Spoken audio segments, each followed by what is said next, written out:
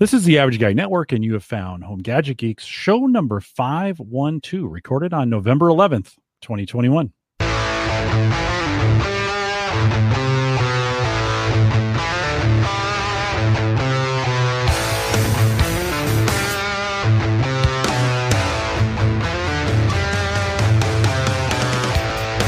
Here on Home Gadget Geeks, we cover all the favorite tech gadgets that find their way in your home. News, reviews, product updates, and conversation, all for the average tech guy. I'm your host, Jim Collison, broadcasting live from the AverageGuy.tv studios here. And this is the part where I would say to Mike in a beautiful Bellevue, Nebraska. Mike is out tonight. Our guest host, Brian Flanigan-Arthurs, is with us tonight. Brian, welcome to Home Gadget Geeks. Great to have you.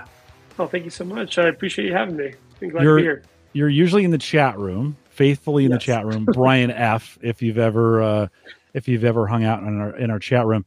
We have to do the obligatory weather. Beautiful here. We had a bunch of wind. It's getting colder.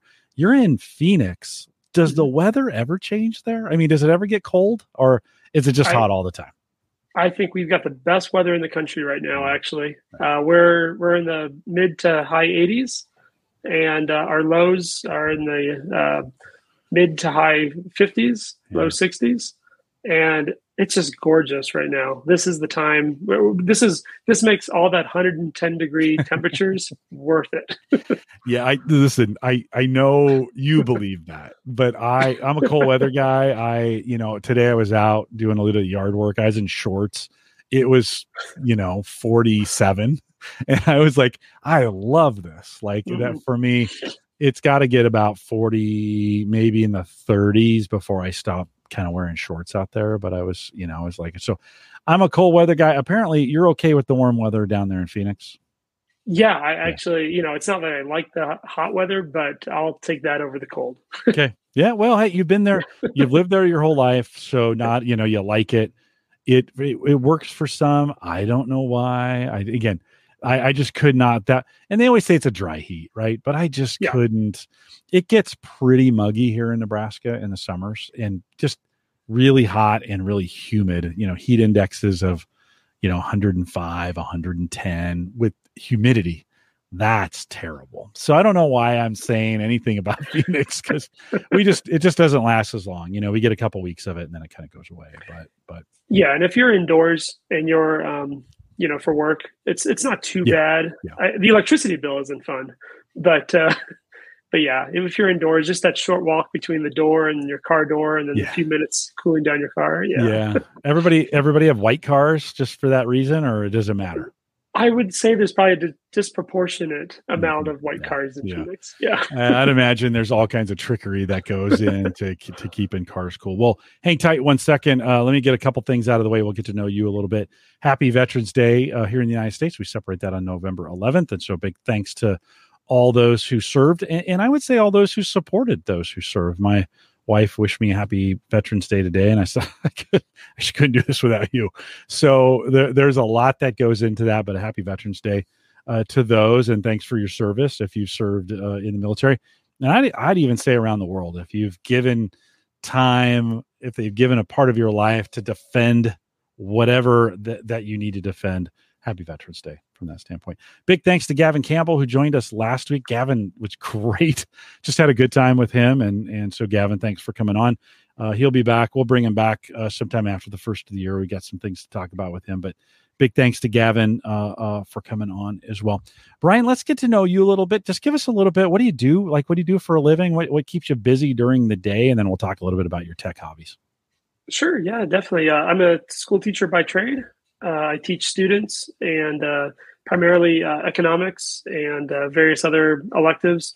I work at a school that's what they call an alternative charter school. We service students who are 16 years and older, who are they have to be behind in credits to come on board with us. And I'd say I love every day of my job. We've got a lot of good, motivated kids. That's great to hear. As we were talking pre-show about it, I was like, I never thought about what happens to students who can't graduate in the traditional time frame and who are motivated to. Some aren't. Yeah. Sounds like your students kind of are motivated. Did COVID throw a wrench in your system? And in what ways did it affect it? And is it coming back? Yeah, certainly. Just like everyone else, many schools that went home and worked remotely for a while. Where I work, we ended up probably even longer than most school districts around actually kept our kids at home longer. And we went from March of 20 all the way through mid-April of 21 working from home. And then even at that point, staff came back, and then it was optional for kids whether they were going to come back or stay remote. And I would say at that point, for the remainder of last school year, there was probably about 2/3 to 3/4 of the kids who decided to stay remote. And this school year, we required it to be in person. There wasn't a home option unless it was for issues related to quarantine. And when they were quarantined, then of course they had the option to, or the requirement, I guess, to work at home in that way. We had a group, I want to say last fall. So about maybe this time last year, we kind of convened to say, how are we doing? What's it looking like? We're another year kind of away from that. School year has started. You're in. Anything for you or in the work that you're doing that came out of this time that you're going to keep, didn't exist before, but like, you're like, oh, this is really good, I'm going to hold on to this. Anything like that where it just, you kind of figured this thing out? Yeah, certainly. One thing that's really helped, our school district invested in Microsoft Teams. And that was a product when we initially left spring break of the previous school year, the 1920 year, in March of 20, from there till May, we really didn't have a good real-time communication with our students. We would make phone calls, and then everything else was asynchronous. So going over like either traditional email, or we had a structured Canvas type program that the students would interact, asynchronously with us.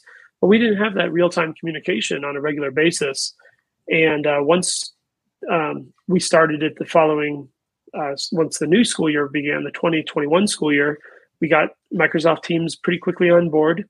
It was amazing because we had for adults, I would say folks in their 20s, 30s, 40s, they picked it up pretty relatively easily. Some people who weren't as tech savvy, it was a little harder, especially in a remote setting, to learn how to use a new platform. And then for our students, those kids, they can figure things out, and they figured out Microsoft Teams faster than the adults, I think. And so we had some good successes. But now you're asking, now that we're back, we kept Microsoft Teams. It's a great communication tool that we use between both staff and students. And even when you factor in the things like even when you're back in person, you're looking at ideas like social distancing and making sure that you're respecting that space with the students, even more so. And with Microsoft Teams, there are certain things that you can communicate a quick response to a student that's in your classroom versus having to go up next to them for a longer period of time. So it's just keeping everyone safer, and it's great. Yeah. I think Teams, it's greatly improved. We had been a early adopter in late 18, early 2019 on the Teams, and everybody was kind of skeptical of it. And then of course, early 2000, this hits, we're forced onto it. I shouldn't say forced onto it. That sounds bad, but it's like, okay, we're going home, right? We're going to do this thing. And man, it wasn't ready. And it has grown up fast, and it's still, they all do, but certainly, do you have any, Teams is quite extensible where, a Zoom, you don't really think about doing development on top of Zoom, but Teams is kind of it's a platform. There's plugins for it and things you can do with it. Do you guys lock that down, or do you ever find the students use some of those features? But like most people just use it for video conferencing, but it's got to-do lists. It's got, other plugins you can put in. Do you have any problems with that? No, our IT department locks things down pretty hard. Okay. We'll have, I think the funnest things the kids can do is throwing GIF files into the chat and things like that. But I work with the older kids. Our younger students, it may even be more locked down than that at the elementary school. I remember when GIFs went live for us.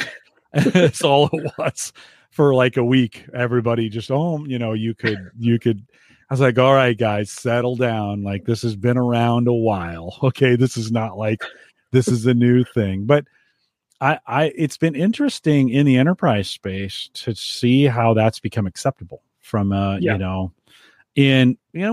run a pretty, at Gallup, we are on the side of freedom as opposed to restrictions, right? And so we allow kind of people to make their own decisions, and it's gotten appropriate. I mean, I think there's some moments where I'm having some communication and somebody will just put a funny GIF in, and it's actually in some cases, it's a great way to communicate. Like, it gets the point across. I know most of the time we use it, this is dumb or whatever, right? Yeah. But I think there's actually times when it can communicate how somebody's really feeling, and you get more than just, OMG, right? I agree. And when you think about, even especially when you're working from home during that time, being able to almost communicate that humanity over a platform was extremely important to needed at that time. Yeah. And I've got some folks that I work with, and, there's just appropriate times they pop it in. It just makes me laugh. And it's just like, oh, okay, yeah, this is actually kind of more fun than being in person, to do it this way. And so you're back full time, kids are back in, it's working. Does it feel like it's back to normal, or is it a new normal?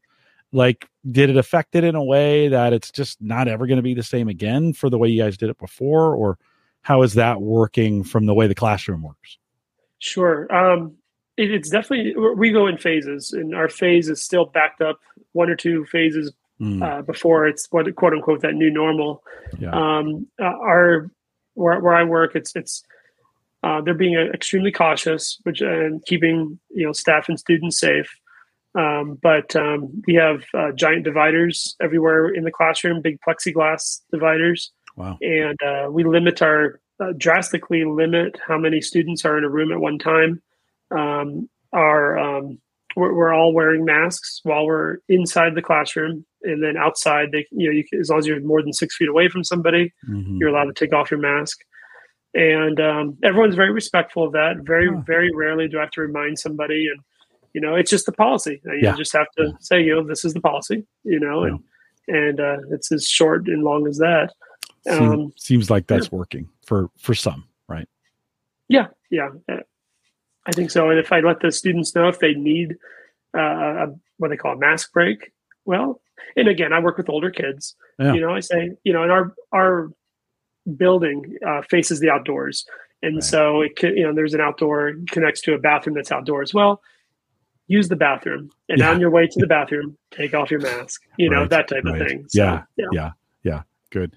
Do you you mentioned you're using Teams? Does that automatically make you guys a Microsoft shop from a school perspective, or what kind of equipment, or how would you characterize some of the software and hardware you're using for the students? Sure. So with the school, they provide us Windows laptops, and the Windows laptops, Microsoft is the main deal that we have. Everything that we have, the Microsoft 365, or I guess you call Office 365. And so we're very heavy Microsoft. We don't use Google at all. Just their privacy policy that they have set up, and they just don't do it.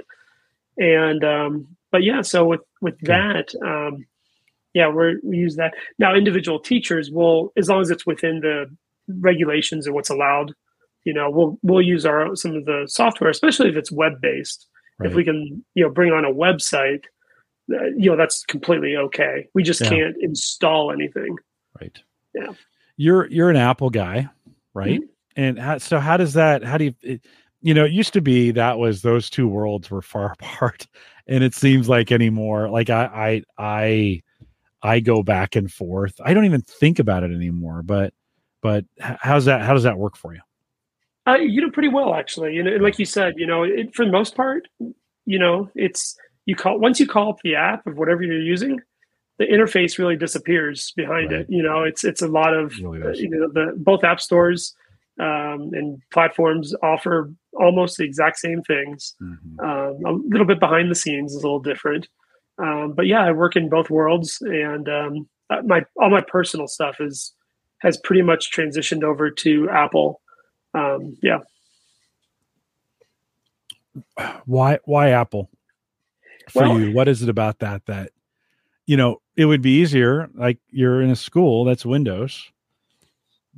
Why Apple? Sure. So Apple for me started really young. When I was a kid, we got our Mac Classic, and I loved that Mac Classic, and I would use the heck out of that thing well over its lifespan of how long it should have lasted.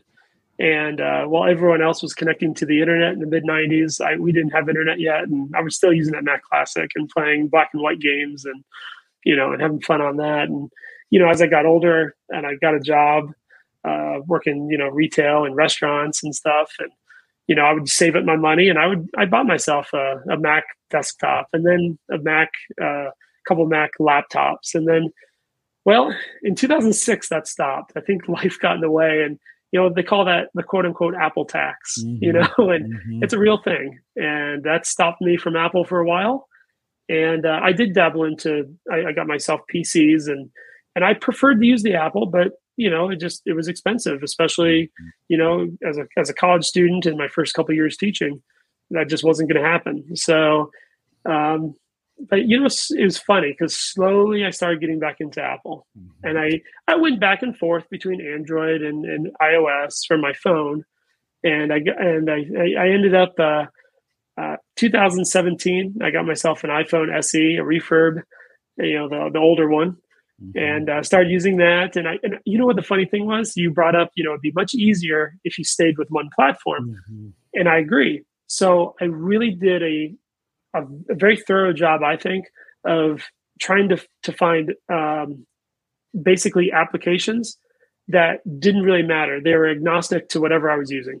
So I would use like Pocket Cast instead of Apple Podcast, in order to be able to say, what, I may not have this forever. I'll go back to Android and I'll be okay because I'm using the other platform. And so I started doing that. And then I went ahead and I picked up a iPad in 2018. First iPad I ever owned. And then I started to see like, oh, wait, look at this. I can AirDrop. I can, using Safari, I can open the tabs on both the phone and the pad. And I was like, that's kind of cool. And then I started learning more about this Apple Watch thing. And I was like, oh, that's cool. So I got that. And then by then, oh man, it was too late. And you're already using the phone, you're using the iPad, you're using the watch. And then when we were working from home, I started doing some adjunct work, and working from home, I started working adjunct, and I decided I was going to use my personal computer for that. And my personal computer, I'm like, I'm going to go out and buy a Mac. So I got myself a 27-inch iMac. Nice. Yeah. So now I'm in. You've been in, it's what's interesting for me, similar story. I don't know if I've ever really even talked about this on Home Gadget Geeks. In 1982, I started writing, code. I developed software on an Apple IIe as a high schooler. Oh, cool. And we'd get together after school and write, it's basic, but we'd write programs, and we started writing games. And a buddy, we got so into it, a buddy of mine dropped out of school and started programming. As in Silicon Valley. He started programming, I think it was COBOL or something like that in those days. And Fortran, one of those. And I just wasn't that interested in dropping out of school to do software development. And we didn't get even really IBM computers at the school till probably my senior year. Some HP 8088s that we did a little bit of basic on and developed. And then I went in the military. When I came back, I just couldn't. I was like you. I just couldn't. I just couldn't afford to be in the Mac space for the most part. Windows, and even Windows computers were expensive. Yep. And really wasn't until probably 95 that I got even my first Windows computer. That I was in college. I was dirt poor. Like I just, computers were a couple grand right at that point. Yeah. Like we complain about a couple grand right now. This was a couple grand of $1995, right? Right. Which was super expensive. And I had somebody give me a Windows computer, and I pretty much stayed Windows at that point, from that point on. But I too am in this spot, and I even did a Palm Pre for a while. I tried to stay on the Windows Phone as a as a phone device. Of course, we know that didn't work out. Did Android for a while, and just was like, I need a phone that just works. And so I think I started at a 4 at the 4 version. So today I'm talking to you on a Mac Mini, but flanking it is all Windows stuff. And in most of the infrastructure here, I just have one Mac. Everything else is Windows. But the goal when I got the Mac was to make it feel like I wasn't going on a Mac. Well, now I can thank Windows 11, because Windows 11 looks like Mac OS. Like it literally. Have you gotten a chance to mess with Windows 11 yet? No, we're still using Windows 10 on our work computers, but I've looked a little bit on some videos. Yeah, just the stylistically, it does look a lot more Mac-like. It's almost exactly. They've centered the task manager down the bottom. It's got the bloom, which looks a lot like the Mac OS that I'm on right now, and I'm kind of like, oh, well, those look a lot alike, and so you have a hard time. I have a hard time telling them apart. I think you said this: the app infrastructure is what matters. What am I using out of the browser, or what am I using out of the apps? Now, that's not the same for everybody, and I get that, right? Right. But I think for the average guy, I think we're to that point. I could probably put my wife on a Mac, and she probably wouldn't know. It'd be one of those kinds of things like, oh, that was, and there's some things, she might even say, I could probably put her on a Mac and say it's Windows 11, just to be, one of those kinds of things. And there'd be a few questions, and then she'd figure it out, and we'd roll forward. Right. So yeah. It's I just don't, we've been doing this a long time, and there used to be that big divide, and I just don't see it anymore for the most part. What are you carrying for a phone right now? What's your main driver on a phone? Yeah. So I actually updated to, the iPhone 13 mini. Nice. Yeah. Nice. So I replaced the SE and got myself a 13 mini, and it's awesome. Yeah. Yeah. Yeah, it's a good. I didn't plan on this, but I upgraded my daughter to it, and we were just in a spot. She was on an 8, and I was holding out, and we just at this point, and then it just that phone just kept getting worse and worse and worse. Yeah. And I checked into it, and Sprint's like, well, T-Mobile now, like, we'll give you a lot of money for that really crappy phone if you stay on T-Mobile. And I was like, okay. So, couple bucks a month, just, I think the whole thing's like $160 and they took her really bad iPhone 8. Yeah. Why wouldn't we? So she's on a 13. I didn't even think about it. I'm like, hey, wait a minute. I'm just on a 12, but she loves it. And I remember, wasn't she dabbling into like a lot of photography? She was, and she is. Yeah. So, I mean, the 13's got a great camera on it. Yeah. Yeah, no, it'll be good for her going forward. Couple items I want to talk to you about tonight. In one, I don't know if I've ever talked about on the show, but as an educator and in the work space you're doing, and I've been thinking about it. This isn't what it is, but like Grammarly, this is one of those applications that sneaks its way into your life, and then when it's gone, like. I just realized I was in a browser and Grammarly had been disabled for some reason or whatever. And I was sending all kinds of really bad spelling errors. I don't know what happened. TextExpander for you've been dabbling in that. And that's one of those I tried one time, but then it was like, oh, I got to remember these codes to get. So talk a little bit about your use case. Why would you dabble in that where it kind of completes things or fills things in for you? How are you using it? Sure. Yeah, actually, I've been using for quite a few years. In Mac OS, they have a little replace text box. So let's say you're always misspelling something. You can set it up where every time you misspell it that way, it'll respell it a different way. And I was getting by with that for a long time. And so it was good. It was good stuff. But I kept hearing more and more about this program called TextExpander, and it's from a company called Smile. And they originally, I think, were just on the Mac. I mean, they've expanded. They're on. I have them on my phone, and they're also on, I believe, Windows. And there's actually an extension now in the for the Chromebook. You can do it on that as well. And essentially, in its most basic way, it replaces text. And so you set up an abbreviation, and it then replaces that abbreviation with whatever text you put in. So if you type in, your name or a particular greeting or something over and over again, you can set that up where it simply replaces that text with whatever it is you're typing.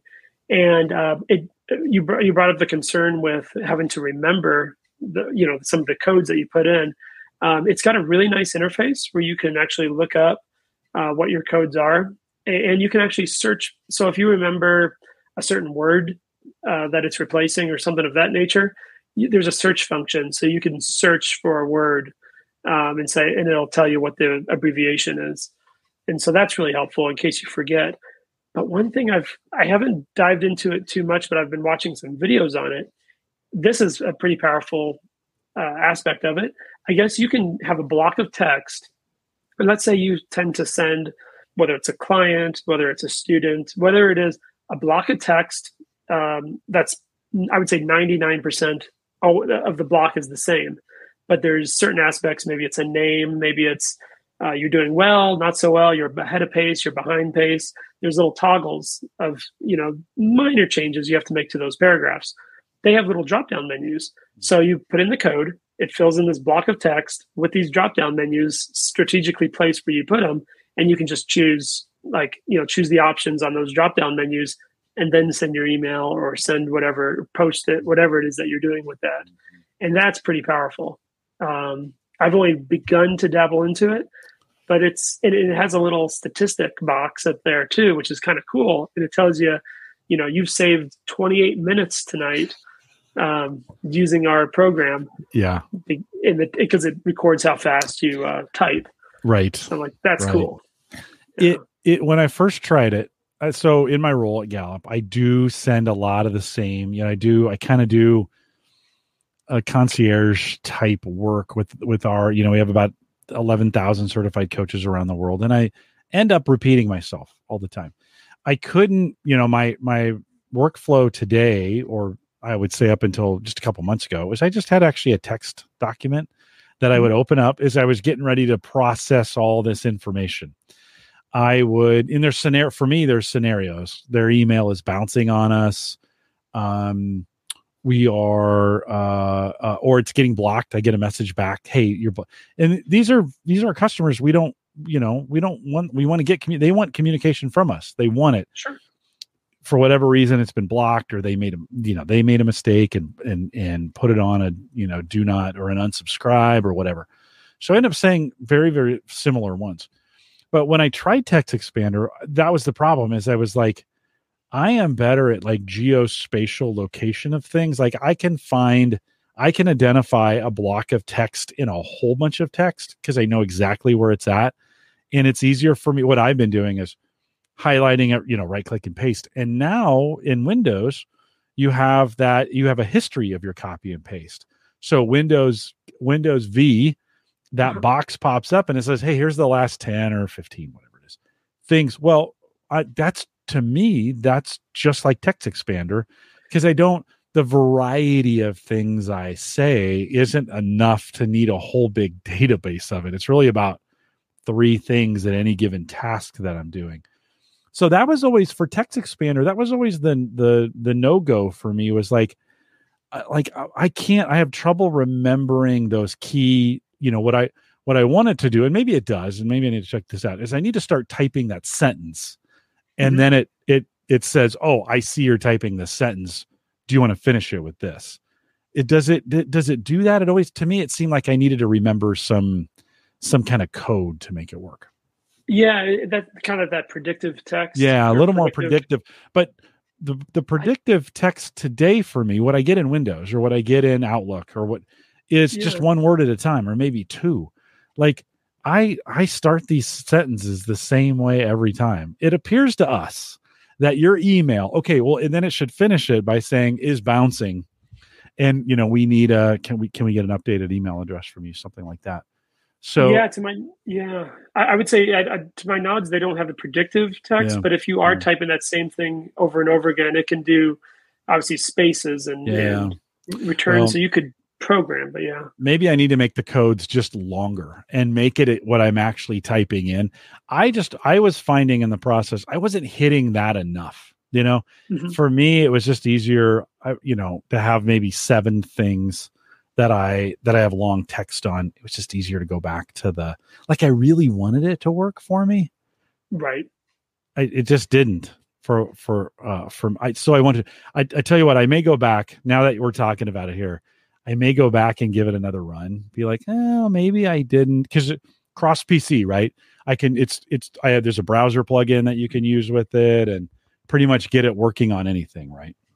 Yeah, pretty much. I don't recall seeing it on Android. I don't know if that would affect you in any way, though. But I remember that was the one platform I didn't see advertised.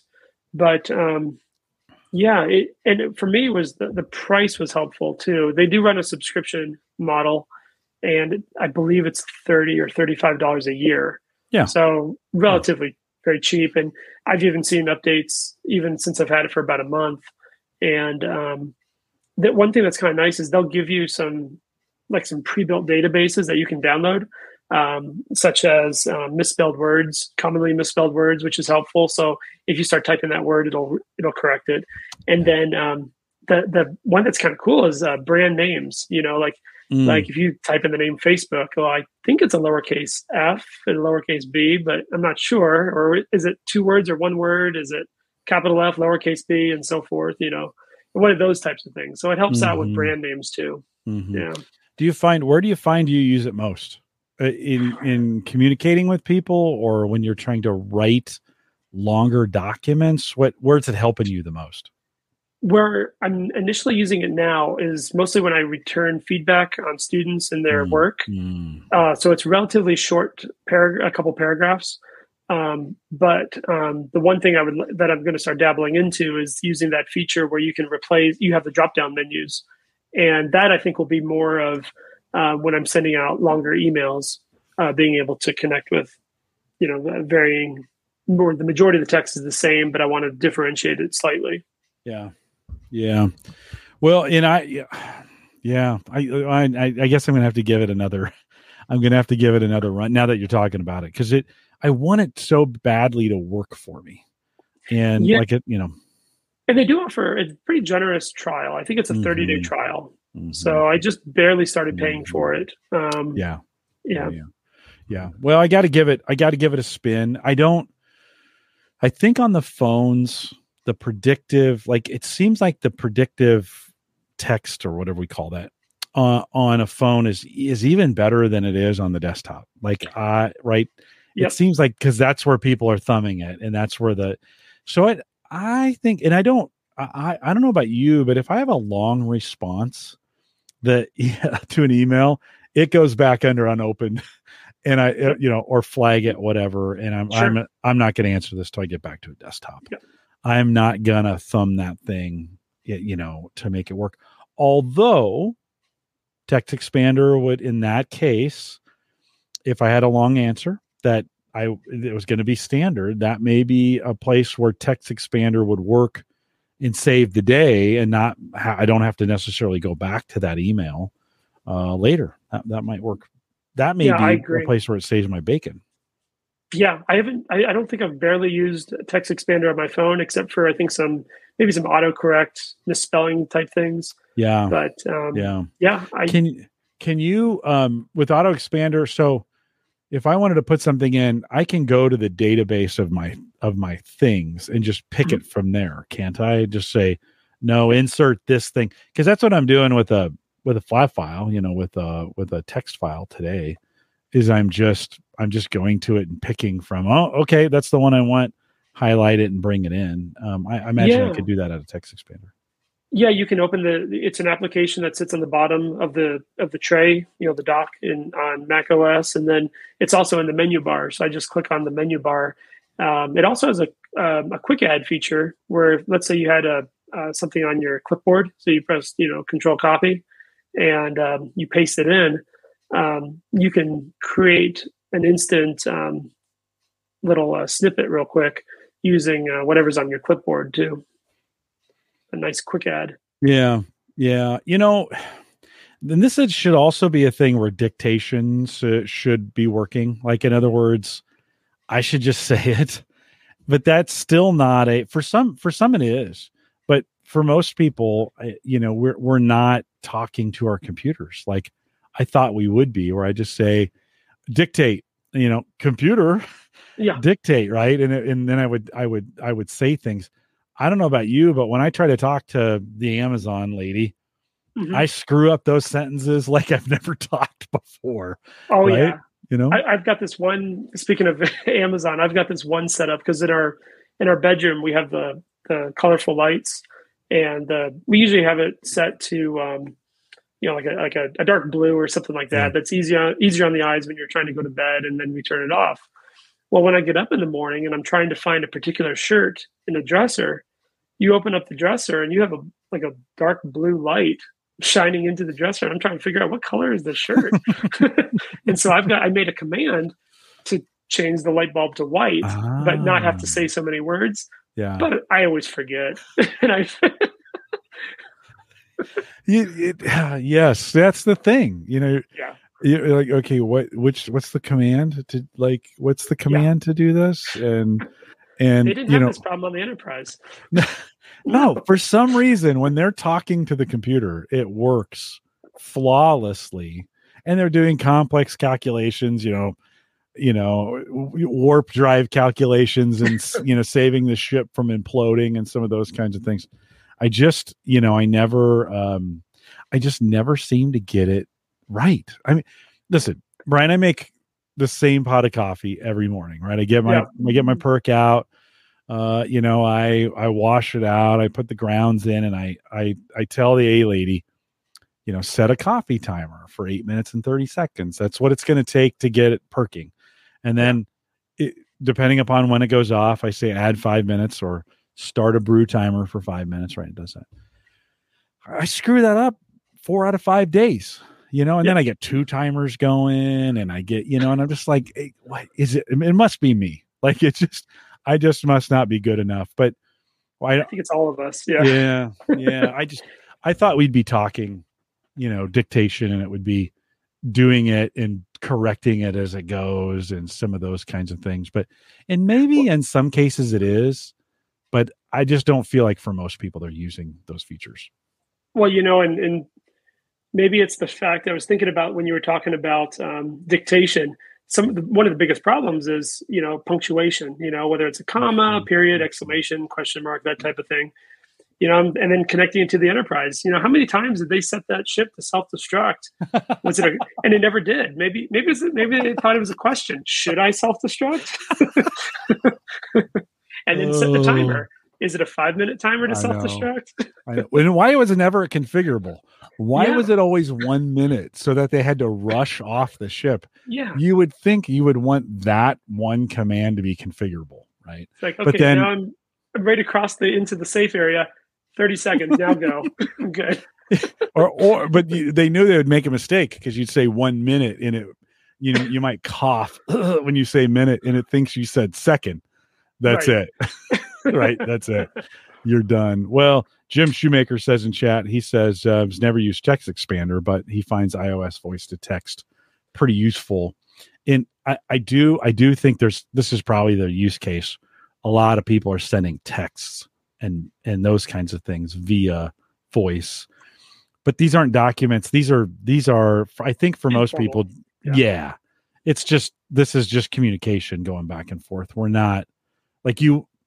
Would you for a student, would you talk into your phone and just send it to him, or you got to make sure it's right?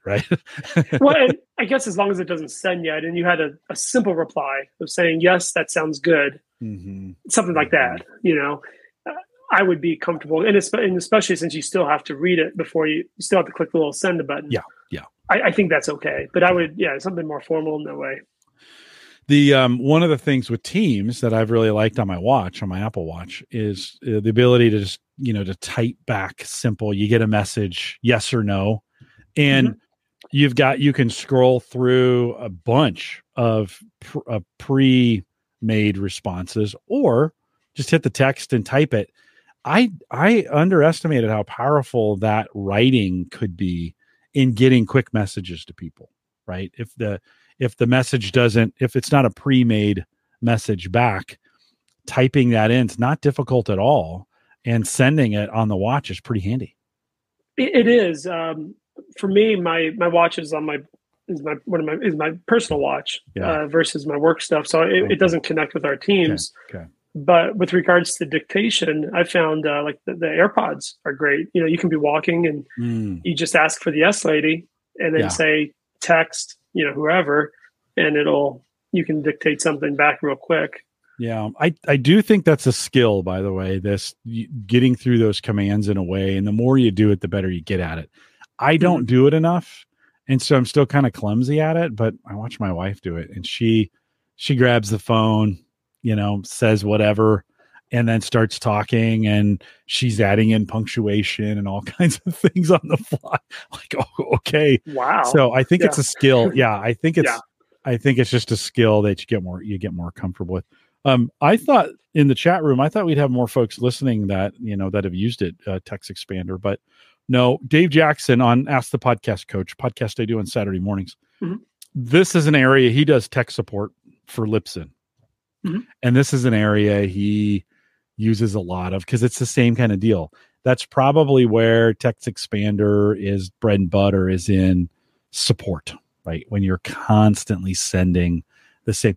But I find sometimes people read into that, they get the feeling have you ever had this happen where they're like, did you really type that? Or is this a cut and paste? I hear this a lot from people complaining about support people. They've called in to get support and they get the standard answer, right? Yeah. Do you ever, well, you just started using this, but do you ever feel like that could be something people could read into that? I think there's a time and place for it, for sure. When I send out particular grade reports, it's pretty black and white. This is your grade. You're ahead of pace. You're behind pace. It's a pretty standard response. So that part of the email, I think, is appropriate to use for some of those canned responses. Yeah. And of course, you want to add a personal connection to it, and build that rapport and relationship, building with your students and their families. Mm-hmm. So that aspect I would probably differentiate. But even within an email, I think you can use both. Yeah. I think I'll try it again. I need to maybe rethink, like, well, what's my strategy going to be on this? How do I get past the codes? Maybe finding a different way for me to make that work. Because it would be beneficial. I would like Attract. I use Grammarly, but this has also got some spell check kind of associated with it. We get spell check built into stuff. So, okay. Well, maybe you've talked me back into giving it another try. You're all. Oh, did you want to say one more thing? Oh, I was just going to say, with a 30-day free trial they give you. I mean, some places only give you like a week. These guys, 30 days. It's a good amount of time. Yeah. It's enough to, in your workflow, you can include it and really try to see if you like it. Yeah. I felt it was real generous. When I tried it, I think I did it on the trial, and I felt like it was a generous, a month to give it a try. Again, it just didn't really, for me, I was just like, oh man, this is kind of a little more work. Now today I do a little more of that constant communication that's similar, right? Where I'm trying to find, tell them, hey, your email address is bouncing, or we're having trouble communicating with you. So maybe I'll give that a try. You're trying another tool, Classroomscreen, at classroomscreen.com. I'm going to bring this up. Talk to me a little bit about that. How are you using that, and what is this? Sure. So it's a website. You go to classroomscreen.com, and you can use a perfectly easy version. You don't have to necessarily log in and do anything like that. They also have a paid version, which I've gone ahead and adopted. But basically, as we got into the environment of going back into the classroom and working with our students, I use this on my whiteboard. It's one of those LCD touchscreen boards. And I put this up here, and I pretty much have it up there the whole day. And it's a digital tool with interactive web applications within it. And what I've found is, every period after taking attendance, I walk up, in the back of class, and I let the students know, okay, let's go over the agenda for the day. And some of the widgets that I like putting up there, I choose a custom background that's appropriate to, maybe there's a holiday this week, so I had a lot of, patriotic, stuff for Veterans Day leading up to today. Leading into Halloween, we had some more Halloween themed type backgrounds that I chose. And so you put those up there on the board, and then you start putting up these little widgets. I like using the clock. It's a digital clock and an analog clock. It's obviously good to just know always what time it is when the kids, there's one on the little computer screens they have, but that's helpful. I put a little calendar up there. It's always a nice reference tool to have a calendar. I then use the text box, and the text box allows you to use, make things bold, italicize, underline, different sizes. So, a lot of different ways to display your text. I put up there if there's anything special going on with the schedule that day, like an early release schedule or anything, particular event happening at school, things like reminder type things. And I like to use like some sort of like a quote that connects with the kids, something sometimes thematic, usually something, try to get them with growth mindset type ideas, making good choices, those types of things. And then I throw a little joke of the day up there, always these dumb dad jokes that I put up there, and the kids groan. And I know that, and I always tease them. I said, when you guys finish my class, you guys are going to be really sad. You don't get to hear my jokes anymore. But no, they're going to start saying them. That's what happens, right? It just, my daughter found a meme of 20 things dad says, and I say 19 of them. I mean, I was like, yeah. So we were leaving the restaurant. We went out for dinner tonight. As we were leaving, I grabbed my keys, and I'm like, not going to get very far without these things. That's one of the things dad says, right? And she almost fell on the floor laughing. She thought it was so funny. So the whiteboard that you have digital, what's running, what runs that whiteboard? Is it its own OS, or is it running on Windows, or how does that work? I believe it's running off of Windows. It's connected to our computers. It's I don't know the model number. It's an Epson short throw something or other. You can interact and touch it. In my workflow, I tend not to use that feature as much as I probably should. For you, it's just a big display. In other words, for me, it's a big display. So, but then you can. This is web based, so you jump into it, and then you take these widgets. Whatever. I love this idea. There's a sound level widget in there. The kids love it. It's so cool because it measures your decibels from your microphone on your laptop. Yeah. And I started out using it, and I didn't tell the kids what that decibel meter was. They just saw like this little thing, and they kind of figured it out. Hey, when we're talking, and they should be, the talking should be kept to a minimum, but if they were talking kind of loudly, that decibel meter was like going into yellow and red, and they figure it out. It's kind of cool. Kind of a nice reminder, like, hey, you guys can, if I was teaching, and maybe you do this too, I'd be like, okay, this is a talking time, but it needs to stay below this. And so it really gives them kind of a standard, right? So they kind of, guys, and they probably police themselves maybe a little bit on that. Self-regulate. Exactly. Yeah. It's a good, trait to take with you, even after leaving high school, obviously. Yeah. One thing that was kind of cool there, I use a widget for the QR code generator. And, a lot of our kids, they love using their phones anyways. So I said, they're going to have their phones. Let's have them interact with their phones in a responsible way. And so I put up this QR generator, and you put in a website, and like I said previously, we use a lot of Microsoft products. And one of them is the forms that they use, Google, Microsoft Forms, where you create like poll questions. And so I create, I do like little poll questions, just touching base with the kids. I get to know them. I'll ask them, sometimes they're more based academically, are you planning on coming to Saturday school this week? Yes or no? Those types of things. or sometimes just to get to know my kids or what they're interested in. So I'll throw up there something like, what streaming services do you use? Check all the boxes, and that type of thing. Something that's low key, friendly, and just builds that classroom rapport with the kids. And I love using that feature. That's something really neat. But I'll tell you my number one favorite feature, and it's the only reason why I paid for it, because everything else it's all free. They have a couple premium widgets, I guess, but the only one that I really care about is the fact that you can save your screens. So I'll make them for the week. I'll try to get a week ahead in the screens that I'm making, and then I can of course tweak them if something, schedule change type things, of course, but I can keep that skeleton of what I built. And there was nothing worse than when we had to do, I built a screen. It doesn't take forever to build, but you place everything where you want it, and moving it from my computer screen onto that whiteboard. The whiteboard has a different resolution, and so I'd have to rearrange all the widgets. And so it takes a little bit of work, not horrible, but a little bit of work. And then what do you know? In the middle of the day, my computer would freeze. And the only way to make it unfreeze would be either the Control-Alt-Delete or just a hard shutdown and restart. And if you can't save your screen, you're going back to the beginning and recreating it from scratch. Yeah. And doing a lot of, I used to do some copy and pasting. I'd have the text box ready in a Word document. So I'd pull up the Word document, copy and paste that into a text box. But then, you're doing stuff on the fly when you could be, you're doing something a lot more productive. So right. You can save it, set it, come back to it. There's even more widgets than we were looking at. We were looking at those 9 widgets on the screen.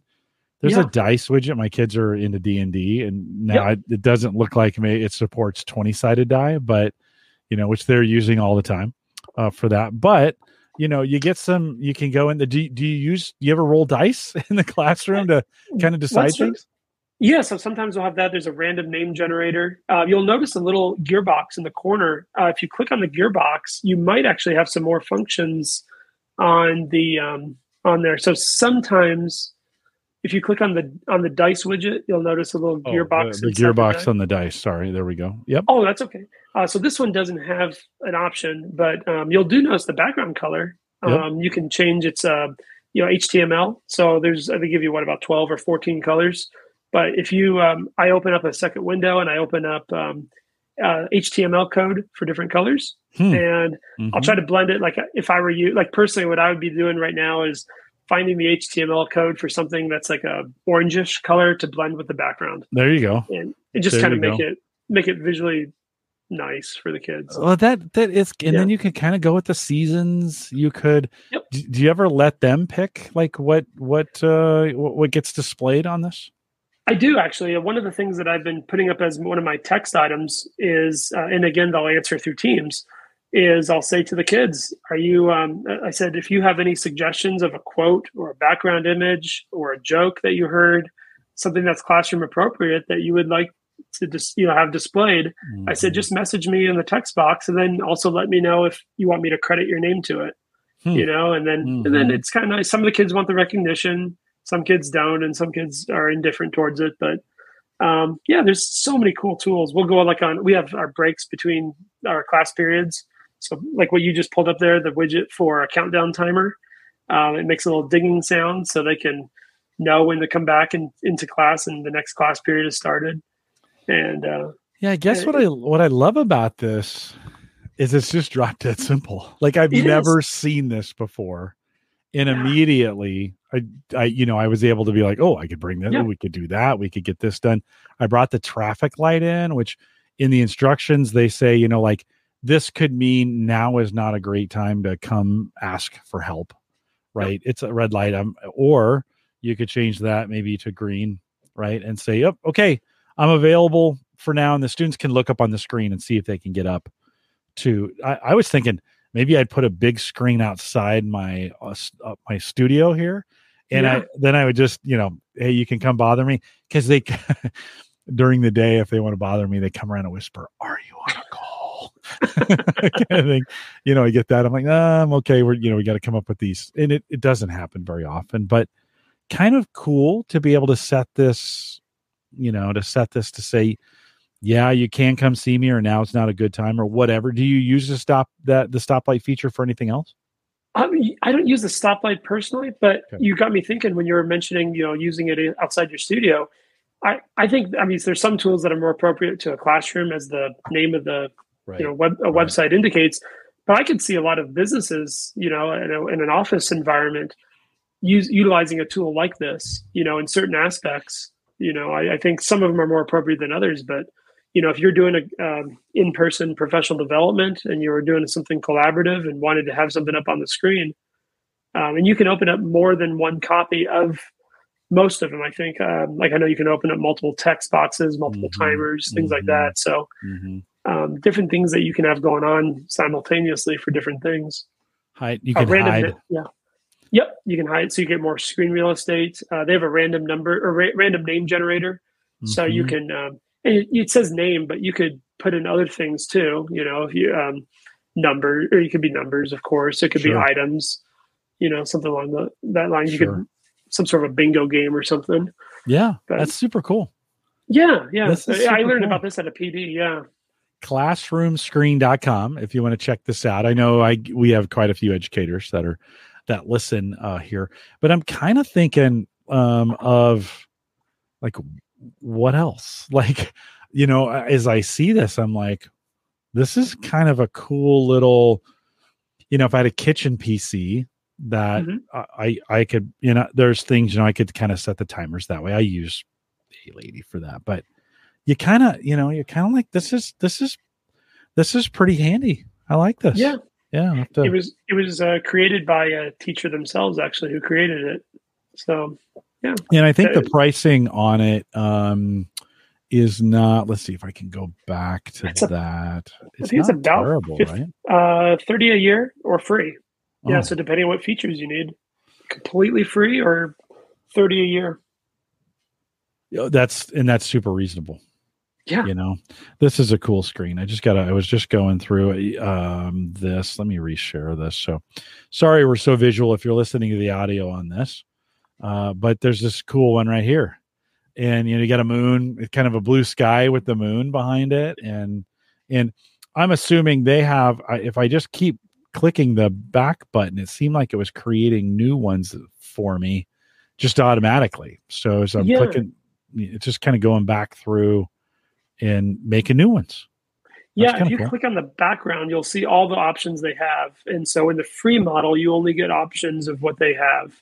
So on the widget, on the bottom where it says background, the first one on the far left. First one. Oh, there we go. And then, so those are the options. Yeah. So they have some movable ones too, some animation ones, like a flowing river and stuff. So it's kind of cool. But again, those are ones that you have. Yeah. You can also include a webcam, so you can have a background being a webcam. That'd be a great idea. Yeah. So there's a lot of neat things. And then if you have the pay version, you can incorporate your own backgrounds. Yeah. So we did something with the flag raisers, Iwo Jima and so forth. Yeah. There's a big movement, a big calming movement going on at the moment of meditation apps and visual images that are calming. We used to, in the enterprise space, people would have a little Zen garden on their desk, with a little rake and some sand. Well, there's now a whole kind of industry around images and particularly, short video or video clips or whatever that repeat this in these calming. You kind of wonder in this space with generally it can be kind of an anxious environment for people having this playing in the background. Have you experimented at all with any of those calming kinds of backgrounds? A couple of them, actually. I think of especially we were talking about weather earlier in the Phoenix area, how hot it's been, and we'll get our rainy season-ish during our monsoon season, but there'll be a long periods of time where we don't have any rain. And what is this strange water falling from the sky? And so, there's I sometimes will put just calming thunderstorm music on and have that just on repeat. And it's just thunderstorms, and it's kind of calming. And then our version of cold is like 40 degrees in the our low. Right, That's our cold.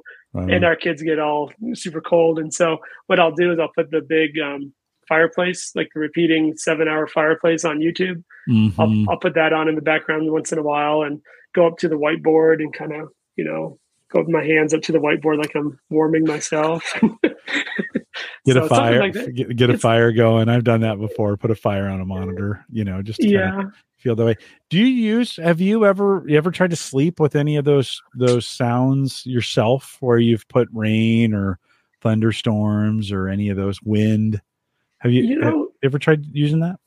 No, but I don't think I could sleep in complete silence either. So I would say neither. I love falling asleep to, like on my A-Lady, I'll set sports talk radio, and I'll fall asleep to ESPN radio. Really, words. I can't do that. That engages my brain too much.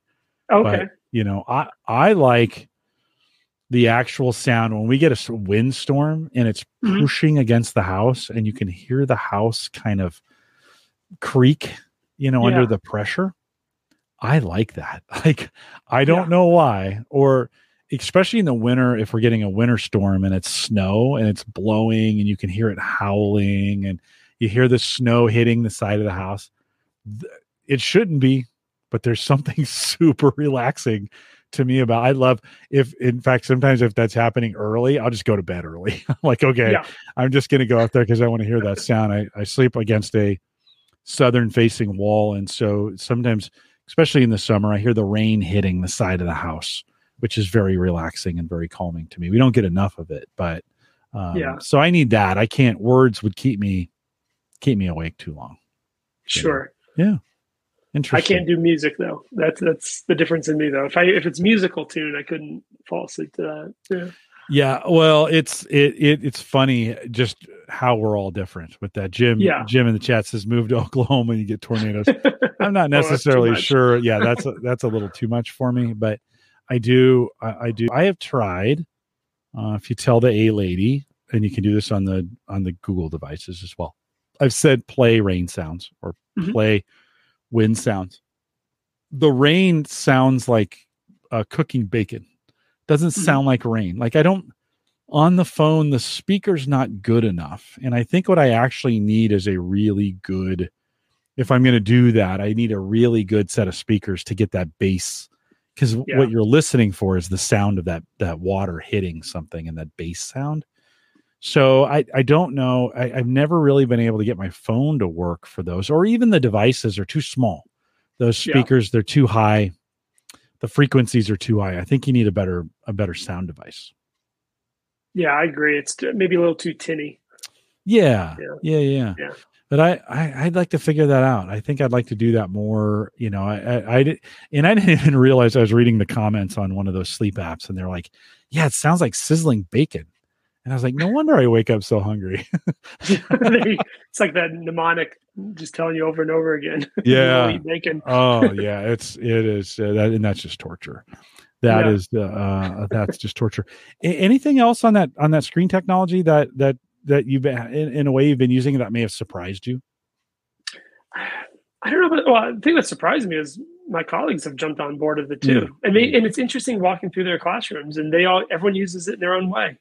What's appropriate and what works for me and my workflow and workflow with the kids may be different from them. They have for the ones who use the freemium model, the free version, and I think it allows you to do a poll. And I said, okay, that's kind of cool, because then I'll use the poll too. But I started using the Microsoft Forms and then incorporating it with the QR code. And what I found is that's better for me, because because I have the pay version, I can make multiple screens and save them. And for that function, I don't know if it's a bug or just, the sophistication of the software, but you can only do one screen, I think, one poll at a time. So if I make a new poll, it replaces the one that I previously made. And so if I'm working days ahead and building multiple screens, that's one of the goofy things about it, I guess. Yeah. So we're displaying, that's homegadgetgeeks.com in a QR code. If you want to come out and click on that, you can do that. In fact, maybe we can get a few of our live folks. It'd be interesting here. I'll I'll try it with my phone just while we're doing it. Because this is, when I was out recruiting a lot, this was one of the things that was kind of harder to do, was to, there we go, homegadgetgeeks.com, click on it. It'll take me right there. That's pretty cool. QR codes have been around forever. Hold on. Why is it not going? Maybe I spelled it wrong. No. Interesting. It's not. It says Safari can't open the page. Interesting. Did I make that secure? HTTPS. Yeah. homegadgetgeeks.com. Interesting. Chat room, let me know. To pull your phones out and take a snapshot of that. Tell me if that resolves back to the pod page. I guess maybe we could also try. And you could do this on the fly, right? So if I don't like that, I could come here and put the average guy.tv. And that would do this to that in theory. Let's just try that again, see if that works. Chat room, play along with us if you can, or if you're on YouTube and you want to give this a try. Let's see how this goes. Do you find, oh yeah, that works out pretty nice. Do you find, that's got to be handy in your teaching, they have their phones. You're letting them do that. My kids, 10 years ago, they couldn't even pull their phones out. They'd get them taken away. Yep. Are you using their phones as part of the learning experience then in that way? I think we have a ways to go, but I'm just trying to show them appropriate ways to use their technology that they have in their hands. We have a program, a curriculum that works already on the laptops, one-to-one laptops. So they're already having that in front of them. But, I just want them to figure out ways to use their technology in a responsible way. Yeah. This would be handy. I think that, again, this would be handy, especially on the fly. You saw how fast I made this. Mm-hmm. So then I don't have to open another program. I can just grab the QR code, put the link in, or copy and paste the link in and say, go here, or save this here, or however you guys, however it works for you, could be kind of handy. Yeah, for me, when I was recruiting, when I was doing, software development recruiting, I like to take a big monitor with me, and we would put things on it. In those days, just a couple of years ago, to be honest, I couldn't get students to use QR codes. All of a sudden it's caught on again. And it's like, oh yeah. Like, it's funny to hear the kids because they think this is new. And I'm like, oh, sorry. Like, it's been around a while, but you're just using it. It's just gone back and forth on QR. It's so weird how sometimes it's worked and other times it hasn't. And it seems to be working now. Would you say that students are pretty good about using QR codes if you put it up there? Yeah, it's pretty. I would say probably about half my kids like using it, and then the other half, what I'll do is I'll copy the URL and I'll put it into the chat for Teams, and then they'll click on that, they answer it from the PC that they're already using. Oh. So some preferred still to do it that way, and that's fine. Yeah. Okay. Cool. Brian, anything else? We're bumping against the end here, but you've listened to the show for a long time. Anything else you want to add before we go? Not without breaking into brand new topics. So no, I think yeah. What? Let me ask you this question. You're a Patreon supporter, and thank you for doing that. Sure. I appreciate that. I reached out a couple months ago to all the Patreon supporters and said, "Hey, you want to be on the show?" And you said yes. It's actually been a blast. Like, I have really enjoyed getting to know. Oh, my timer just went off. I don't know if it was really loud. I don't know if you heard that. Did you hear it come through the microphone? Mm-hmm. The timer? Yeah. So I should probably close this so it doesn't do it again. That was really loud. I wonder if it played. No, it would have had to come through. It would have had to come out of here. Was it faint when you heard the ring? It was just a little ding. Yeah. I heard it, but it wasn't like super loud. Yeah. I've really enjoyed getting to know, like, I don't know if I would have done this if I hadn't opened it up to you guys, to say, hey, do you want to be on just to kind of talk? So it's been a blast for me. So thank you for doing it. I haven't asked anybody this to date, but I'm going to ask you, what would you love to see us do in the future? Like, you keep listening. Mm-hmm. I should ask why. Maybe I don't want to know the answer why, but how could we keep, what would you like to see us do here on Home Gadget Geeks that would be interesting to you, do you think? Well, I think, one of the things, and this would open up a whole huge topic, was what you guys really inspired me to be able to continue to grow in home automation type things and give me confidence that I didn't have otherwise. And that's been a blessing. And I would say one big thing that I think helps is just keeping in the back of the mind of, that a lot of, that we've got a lot of return listeners, a lot of people who are watching, but we also have, I'm sure, a lot of folks who are picking up that hadn't listened before. Mm-hmm. And I think being cognizant of being able to bring everyone along for the ride. And I think, as you guys do a great job of that already, and just continuing that and bringing on when I think of things like problem solution, what's a problem we're facing in our lives and how do we solve it? Yeah. And if when it intersects with technology, that's the idea with the show. Yeah. Well, it really becomes like the conversations that we have at the meetups, when we get together in person, it's not everybody talking at once, but it's one person and me asking questions. And then we take questions or ideas from the chat room and bring them in. It's just curated form of it that we do, but we try to keep it. Never wanted to be a review show. I've tried. I'm terrible at it. I hate doing reviews. There's plenty of people that do that so much better than I do. But the community aspect of it, right? Just conversations, I think, is what I think what most people listen to it for. Otherwise, they would have stopped listening to it, because it's pretty much 100% conversations. Right. Yeah. So, well, thanks, Brian. Thanks for coming on again. Appreciate doing it. Thanks for listening.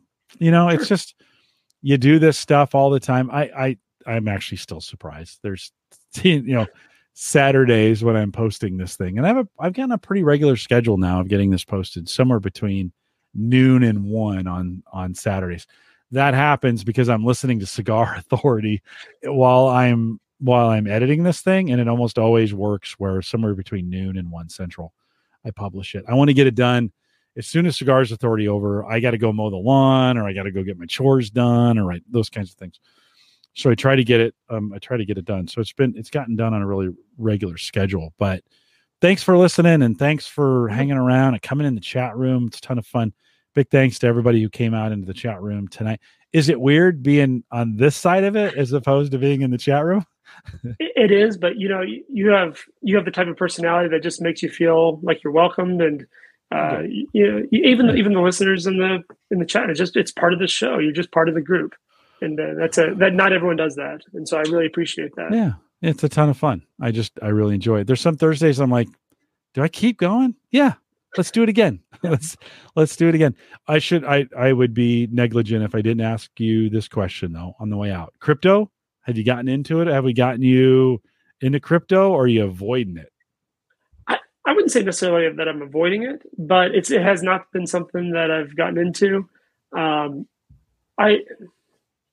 Yeah, it's just something that I just haven't. Good call. Done. It's complicated. I have nothing necessarily against it. Yeah. Just haven't. Yeah. My daughter, Sammy will be on next Friday. Thanksgiving Friday here in the US. She thinks crypto is the evilest thing ever.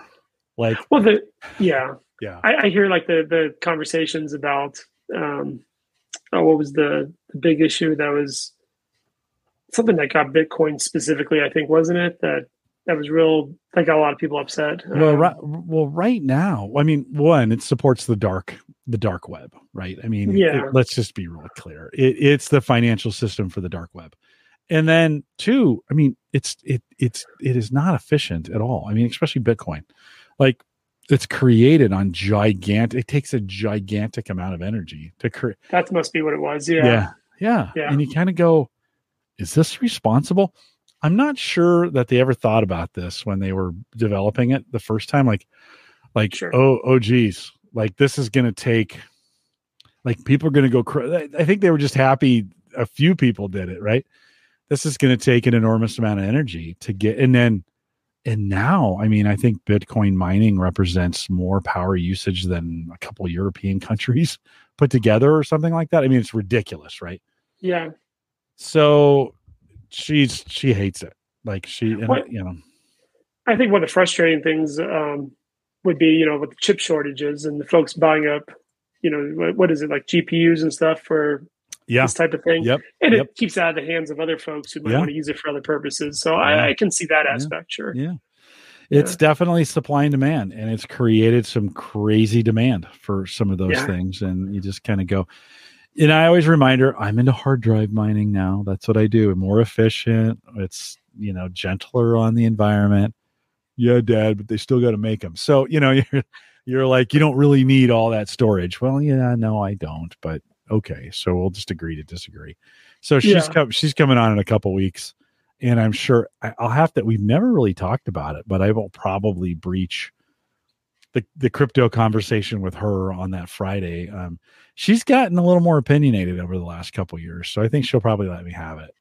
If you've listened to the show with Sammy, she can let me have it. So, and I like it. So it's all good. So Brian, thanks again for coming on. Appreciate it. And hang tight with me here for 1 sec. We'll do a little bit of a post show. Couple reminders, the Home Gadget Geeks, of course, in the averageguy.tv, really powered by Maple Grove Partners. Get secure, reliable, high-speed hosting from people that you know and you trust. And, of course, Christian. I need to call him. I haven't done that in a while. I need to talk to him. Head out to maplegrovepartners.com and plans start. No inflation. I mean, we had record inflation in the United States in October, but no inflation going on at Maple Grove Partners. $10 plans. Get you what you need, and you can set that up and get that rolling today. And of course, Christian will get you going for it. MapleGrovePartners.com. Big thanks to our Patreon subscribers, and Brian's one of those as well. And listen, if you're listening to this and I sent you an email inviting you on, and maybe you missed it, just contact me. Let me know. If you're thinking, if you'd like to jump on the show, I'd love to have you on as a Patreon subscriber. So let me know, Jim@theaverageguy.tv. You can always send me your feedback on the show and the things we're doing and show ideas and some of those kinds of things. We got some really great guests coming up. Jay Madison is coming back. I mentioned Sammy is coming back. I'm getting Marv to come back. So we've got some folks coming up. We'll get Aaron lined up as well. And we got some great guests coming on both here through December. And then I'm starting to book for January. So we'd like to see you in here if this is something. And if you got something to say, let me know. We'll see if we can get you in and get it done. We are live every Thursday, 8 p.m. Central, almost every Thursday. We're not to Thanksgiving yet, right? We have 2 weeks here in the United States of Thanksgiving. So not next week. Next week is just Mike and I think. Then Thanksgiving, no Thursday show, I want to say the 25th. And then 26th, Sammy and I are here 8 o'clock that Friday.